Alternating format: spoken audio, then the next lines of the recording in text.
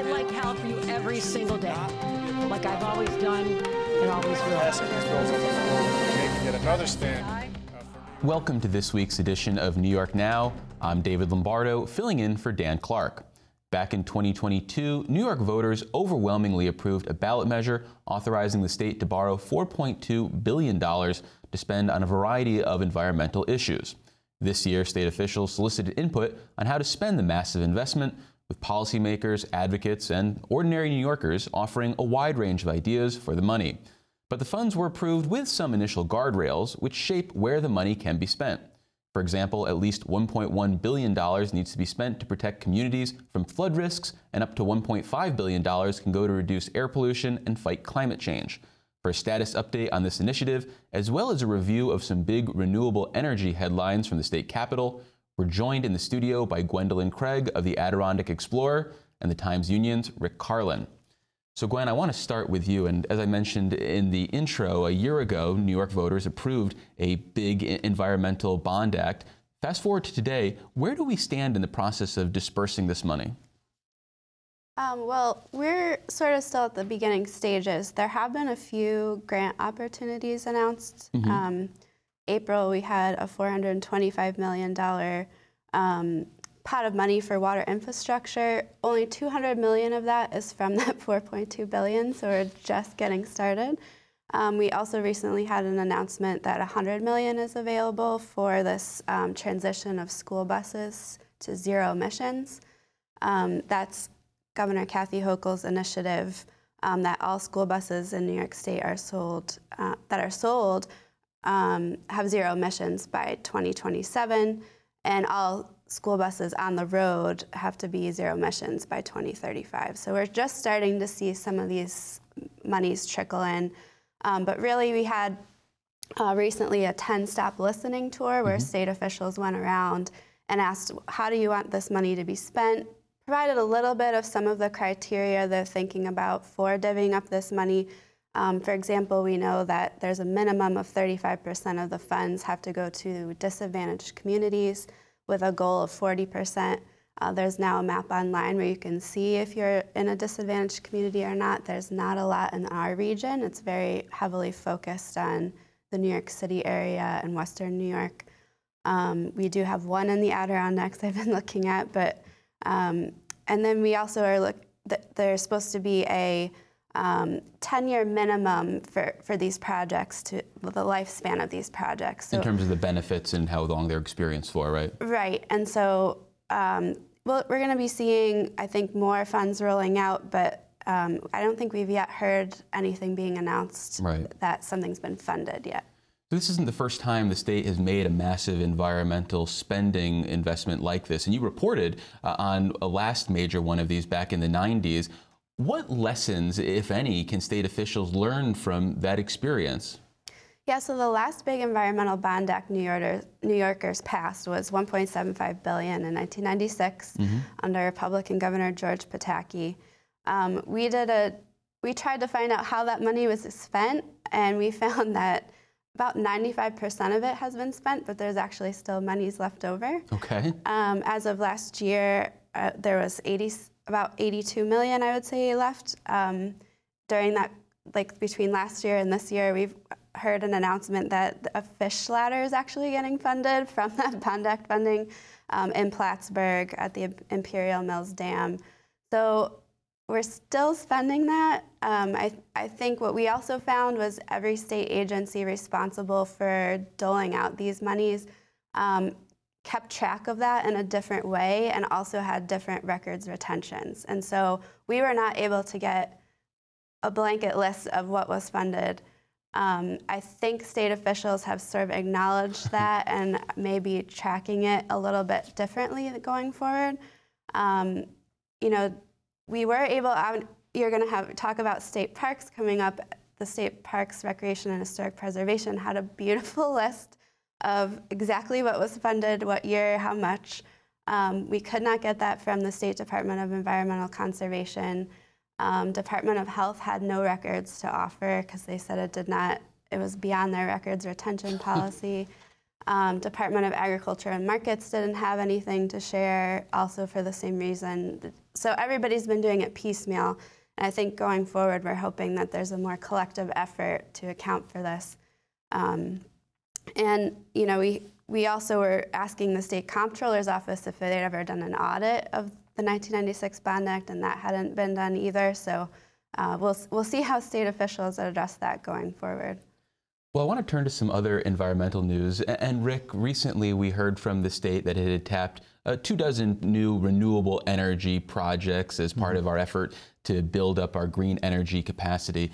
The announcement, though, comes on the heels of state regulators denying a request for billions of additional dollars worth of subsidies to other renewable energy projects that the state added to its portfolio years ago. This potentially, though, could jeopardize the state's green energy goals if these projects decide they're no longer financially viable. What was the, I guess, decision-making behind the PSC's decision, and what are the potential implications? Earlier this month, the Public Service Commission, which regulates utility rates in New York State, they had gotten requests from several big offshore wind projects down on Long Island, as well as a slew of solar projects on land for large rate increases, essentially. Basically, what they wanted to get guarantees that they would get more money for their wholesale power, which would be passed on to consumers. But the they cited inflation, the inflation that we've had post-COVID, which is real. But the PSC denied it. They said, no, you've contracted for a certain amount, and they added up the total, where they concluded that it would go from, the totality of these rates would go from $10 to $22 billion. So it would more than double a significant the amount increase that they're going to get for their rates. So that they said no. Even NYSERDA, which awarded the contracts, concluded that in some instances the wholesale prices could go up 64%. So they said no. This was a big blow to a lot of the big energy companies that are building, mostly a lot of Scandinavian companies are building these big offshore wind arrays. Well, 2 Scandinavian companies. And they have since said that they are now going back and they're reconsidering whether they can move forward and complete these projects. They might drop out of the projects and drop the projects. This would have a lot of effects throughout the state. Here in the Albany, New York area, there's a lot of plans to build the components for these projects at ports in Albany and Queens, and then they barge them down the river to Long Island to build the projects. As a reaction, the state very quickly, in a way, they went into damage control. Right. They said, "Look, we're gonna reopen the bids very quickly," and they're now saying there was a convention of green energy people yesterday, and they were talking about how the state is looking for input very quickly, and they're saying, "Okay, bid again, come back again with another set of bids that you think is more realistic." So they're trying to keep this moving. But the reality is, some of the people yesterday were saying this could very well cause delays in how long it's going to take to get these wind projects online. And the more you wait, the more expensive it becomes. So it's going to be interesting to see what the new bids are. The state this week also, again, this might have been a little bit of damage control. Just this week they announced a whole other raft of projects that had been awarded. It was around basically a solicitation for a number. They call it NY3, New York 3, the third round of wind projects, and they awarded those this week to a bunch of producers. So they're moving ahead, albeit at a higher price and with some trepidation from the developers. Yeah, the industry seems to have some serious reservations about the state's actual commitment to this, because in addition to the decision from the state regulators at the PSC, we also had the governor vetoing some legislation that buried in it, had some parkland alienation that was really critical to the development of some other projects. They need to run some cables. Off the Long Island, off the beaches on Long Island, I think what people are realizing is that these projects are very big, they're very complex, and while they are green energy, they're going to have environmental impacts of their own. One of the concerns along the Hudson River now is the Coast Guard recently changed its rules over the summer that in a way that the environmentalists believe will allow them to park their barges at certain spots along the Hudson near Kingston and Newburgh. That hasn't been the case, and there's going to be a need for this barge traffic to support the wind industry. So there's people along the Hudson River who are worried about the growth of the ports and the barge traffic along the Hudson. There's people on Long Island who are worried about what's going to happen to their beaches as they run the cables onto land. I've done stories, and we've all seen stories about people in some of the sort of the areas of the Hudson Valley and Columbia County where there's a lot of second homeowners who are fighting solar farms because they think it's going to damage the views and the bucolic nature of the area. So it's a big lift, right, this transition to green energy, especially in areas of high population. Well, in other renewable energy news, Gwen, the state is looking to rehab former industrial sites and have them find second life as the homes for renewable energy. In St. Lawrence County, they're developing one of these so-called build-ready projects. We've got a couple minutes left. Can you tell us about what's envisioned there and how the current pitch compares to what was originally billed for these sites? Right, so the Adirondack Park has a few very rare industrially zoned areas, and this Build Ready program is essentially the New York State Energy Research and Development Authority going out and collecting all the permits, doing all the legwork to get a site ready for a developer. So the developer will purchase an LLC that NYSERDA has created and just get the solar panels up. And so this is at Benson Mines. It's a former iron ore mine in the Adirondacks, and it will be on the mine tailings pile. It's really not been a controversial project when it was announced a couple years ago, but it was announced at 20 megawatts. When we heard the state just earlier, a couple weeks ago, say they're going out to bid for this project, it's now down to 12 megawatts. I asked why, and the answer was, well, we found it was a little more expensive to upgrade the grid, and it wasn't local grid upgrades, and we are concerned about the timeline and the expense of that. So we've brought it down to 12. The developer should purchase it, could still make it 20. All the permits are there for 20, but they would be responsible for those, how much it would cost to upgrade the grid. So it was announced as the largest solar project in the Adirondack Park. It's not anymore. There's other ones being proposed that are 20 and 40. So we're also at 12 megawatts. That's less than 0.25% of the state's solar goals of 6,000 megawatts by 2025. So very, very small, but it is the chance for the state to try this idea of doing all the legwork and seeing if developers can come right in and. Yeah. It's interesting about the grid. That's a really key part of the whole green transition. A lot of the overall, the need for power is in New York City. There's a lot of solar farms upstate where there's land, right, but how do you get it down there? There's a lack of the transmission line capacity to get them down there, and they really need to build up these transmission lines, which is a whole other ball of wax. And unfortunately, we'll have to talk about that on another show. We've been speaking with the Times Union's Rick Carlin and the Adirondack Explorer's Gwen Craig. Thanks so much. And now we're going to turn our attention to the state park system, which is celebrating its 100th birthday next year. To commemorate the anniversary, the state is launching a Centennial Challenge in 2024, which includes admission discounts and new activities designed to attract visitors to parks all over the Empire State.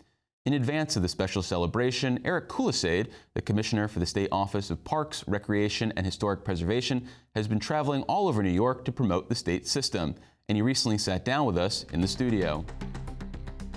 Well, thanks so much for making the time, Commissioner. So 2024 marks the 100th anniversary of the founding of the state park system. Can you take us back to history in 1924 and the origin of the creation of the park system with a $15 million investment under then-Governor Alfred E. Smith? Take you back in history. So 1924 was the seminal year. It was the year of the State Parks Act, passed in April. And that was an act that took what was a sort of collection of parks, state-owned, around the state. You know, Niagara Falls goes back to the 1880s. Letchworth Park goes back to the early 20th century. Thatcher Park in this area goes back to 1913. But in 1924, the State Parks Act was passed, and it brought together all those disparate regional efforts that were really being run by private philanthropy under a single umbrella, the state parks. came along with a $15 million bond act to help build it out. $15 million doesn't seem like a lot today, but I think it was quite a healthy sum back then. And what it launched was a period of incredible growth and expansion of the mandate of parks, right? Parks until that moment had really been, as much as anything, focused on preserving those special scenic places, Niagara Falls, Letchworth Gorge, Thatcher, those singular landscapes, singular vistas, singular items that really you didn't get anywhere else. And in that year, and from that period forward, there began to be a focus on recreation. You know, New York was booming then, burgeoning cities, teeming cities, and it needed places to provide recreation for the working class. And so you have a lot of expansion into the beaches, the Jones beaches, a lot of those ocean beaches come into play then. A lot of the work at Harriman, at the Hudson Valley, these places where you have big destination for beaches and recreation started to come into play in the next 10 years. 55 parks over the next 10 years open. So it's an important year, not just for the collection, but also sort of a change in approach and an expansion of the mandate and breadth of what they were trying to achieve. And fast forwarding to recent years, how has the park system tried to live up to that initial mandate? Have we been building more parks? Have we been trying to create new recreation opportunities? How do you see your job today manifesting that original 1924 mandate? So that 1920, so after that year, so like I said, and actually during the 30s, the WPA, the Civilian Conservation Corps, again, a lot of those people put to work in parks, right, to build out parks. That continued into the 50s and 60s. You saw sort of the Great Society. You had a lot of federal dollars start coming in the 60s, under the Land and Water Conservation Fund. It allowed continued expansion. But then you really began to see at the end of the 20th century continued expansion here and there as it came up, but you ran into a real disinvestment in the infrastructure, right? And you see pools closing, you see more than one lake beaches closing. Yet there was a lack of investment, and it wasn't until the last sort of 15 years that really almost 40-year backlog of disinvestment has started to be addressed. And so right now, we've been very fortunate. So I should say, so during the Pataki administration, there was a huge expansion of our park system. I think we expanded by nearly 10% during that period, just your acreage and new parks and new areas. But in the last 15 years, we've been blessed with increased capital. We're still not there yet. We're still level setting what the right level of capital is to take care of this dramatic system, 5,000 buildings, thousands of miles of trails, really 36 golf courses, pools, really a huge portfolio of recreational infrastructure. So right now, sort of looking forward, we are focusing on, okay, let's make sure that we are taking care of what we have, right? So we are going back into those places where there's still closed facilities. We still have closed pools, closed beaches. Lake Sebago down in the Harriman State Park, which is outside New York City, is a beach that we closed in 2011 due to a tropical storm, Irene and Lee, and we've not been able to reopen because we didn't have the capital. So we're going back into those places. We do expand. Governor Hochul herself opened a new park in Kingston at an old quarry. It's Sojourner Truth State Park that we are, it's a lovely, it's actually a beautiful landscape despite the kind of its industrial past. It used to be a quarry. It's a lovely place. The Empire State Trail runs through it. We're looking at possible swimming opportunities in quarry lakes and things like that there. And then we're also thinking about how are we going to be in the future, right? We have this century. What's the next century going to be about? Climate change, equity, diversity, all those kinds of things. So we are the largest shoreline owner in the state of New York, and so you look at those beaches, those barrier islands off the South Shore of Long Island. Those are a lot of our parks. So we've got a plan for the future of sea level rise, stormwater. Just this summer. Bear Mountain in the Hudson Valley, very popular park in the Hudson Valley, was closed for 3 months because of a storm that ripped through in July, right? It was not a tropical storm. It was just 8 inches of rain over a very short period that washed a whole lot of the hillside down into the park, closed down our water system. So that was closed most of the summer. So we've got to address climate change. And then, as facilities come available, we need to expand. And I think that, the whole system was developed with not a big urban footprint. And there's opportunities for us. Sojourner Truth in the city of Kingston. Right. High Falls, which is on the Genesee Gorge in Rochester, is one of those places we're looking at, where there's an effort to create a state park there. So I think there's an opportunity for us to fill out the portfolio, right, and be in some of the major cities around the state too. So looking ahead to 2024, which is, as we mentioned, the centennial anniversary for the state park system, what are you looking to do to celebrate the state park birthday? So, we kicked it off this summer. This summer I did a 2-day tour of 10 stops in 2 days, ran around the state, being a little bit silly, but had a totally good time, showing the breadth and scope of what our state park system is to sort of build momentum. Next year, we'll have a state park challenge, 24, we'll give you a list of 100 parks, 100 destinations across the system, and people can get a little piece of paper and check off where they've gone and get a sort of prize at the end of the summer.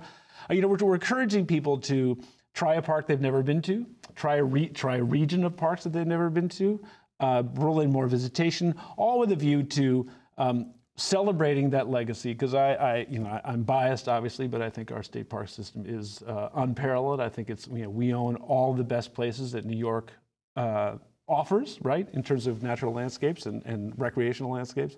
So it's a chance to celebrate that, help bolster our advocacy and our goals for having more capital, continue to rebuild the system and put it at a level where it should be, to enhance that visitor experience, and actually also to celebrate the past. We're actually going to start a share your story sort of on our website where people will be able to go in, upload materials, tell their stories, tell how the state park system has enhanced their lives, right? So there's a lot of fun stuff that serves to just remind people how special the New York State Park System and how exceptional, unique, singular this state park system is. Well, in addition to getting people to try out new parks for the first time, is part of that effort going to be engaging people who might not even be cognizant of the parks that are in their neighborhood or that are accessible to them through maybe a short drive or subway ride? Totally. I mean, I think we want people, we are always looking to expand our audience. And that's done through, we need to make sure we reflect. And there's a lot of aspects to that. There's staffing, right? We need to make sure our staff reflects the population that comes to visit. We need to be advertising in the right areas. We need to, there's obviously a huge Spanish-speaking population that we need to reach in the New York area, in particular, to get them out into the parks.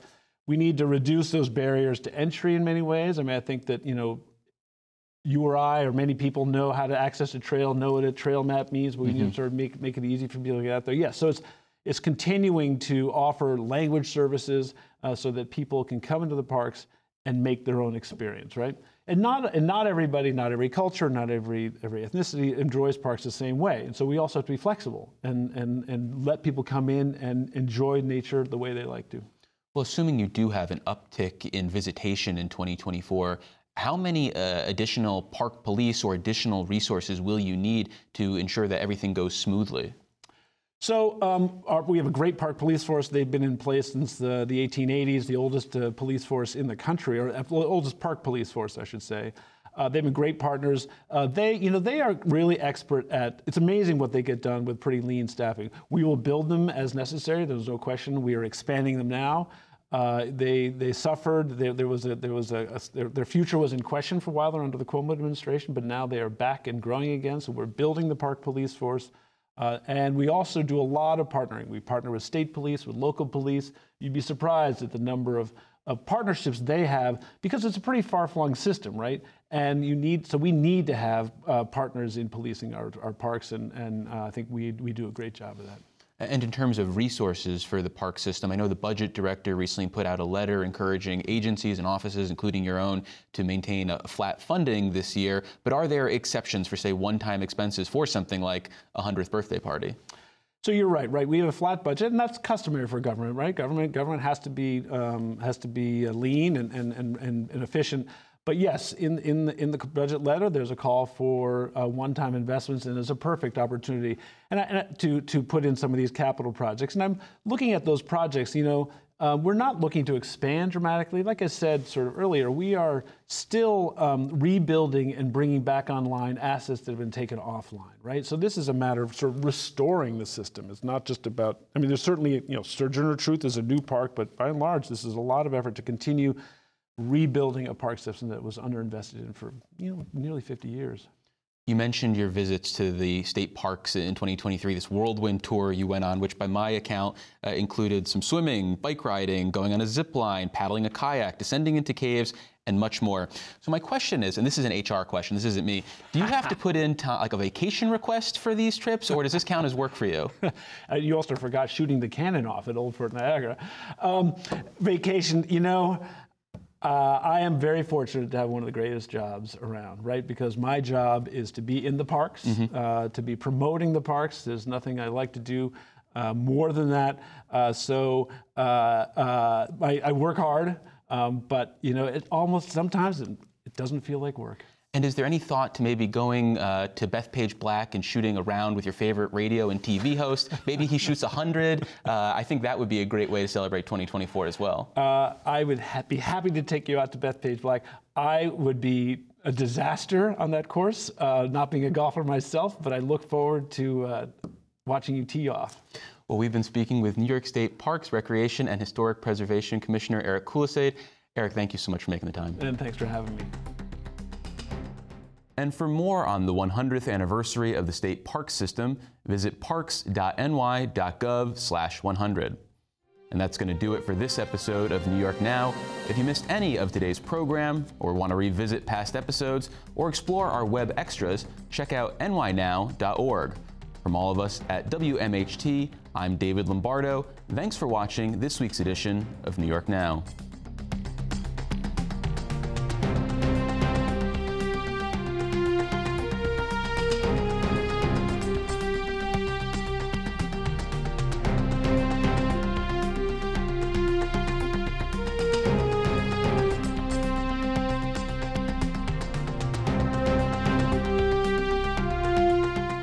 Funding for New York Now is provided by WNET and by the New York State Education Department.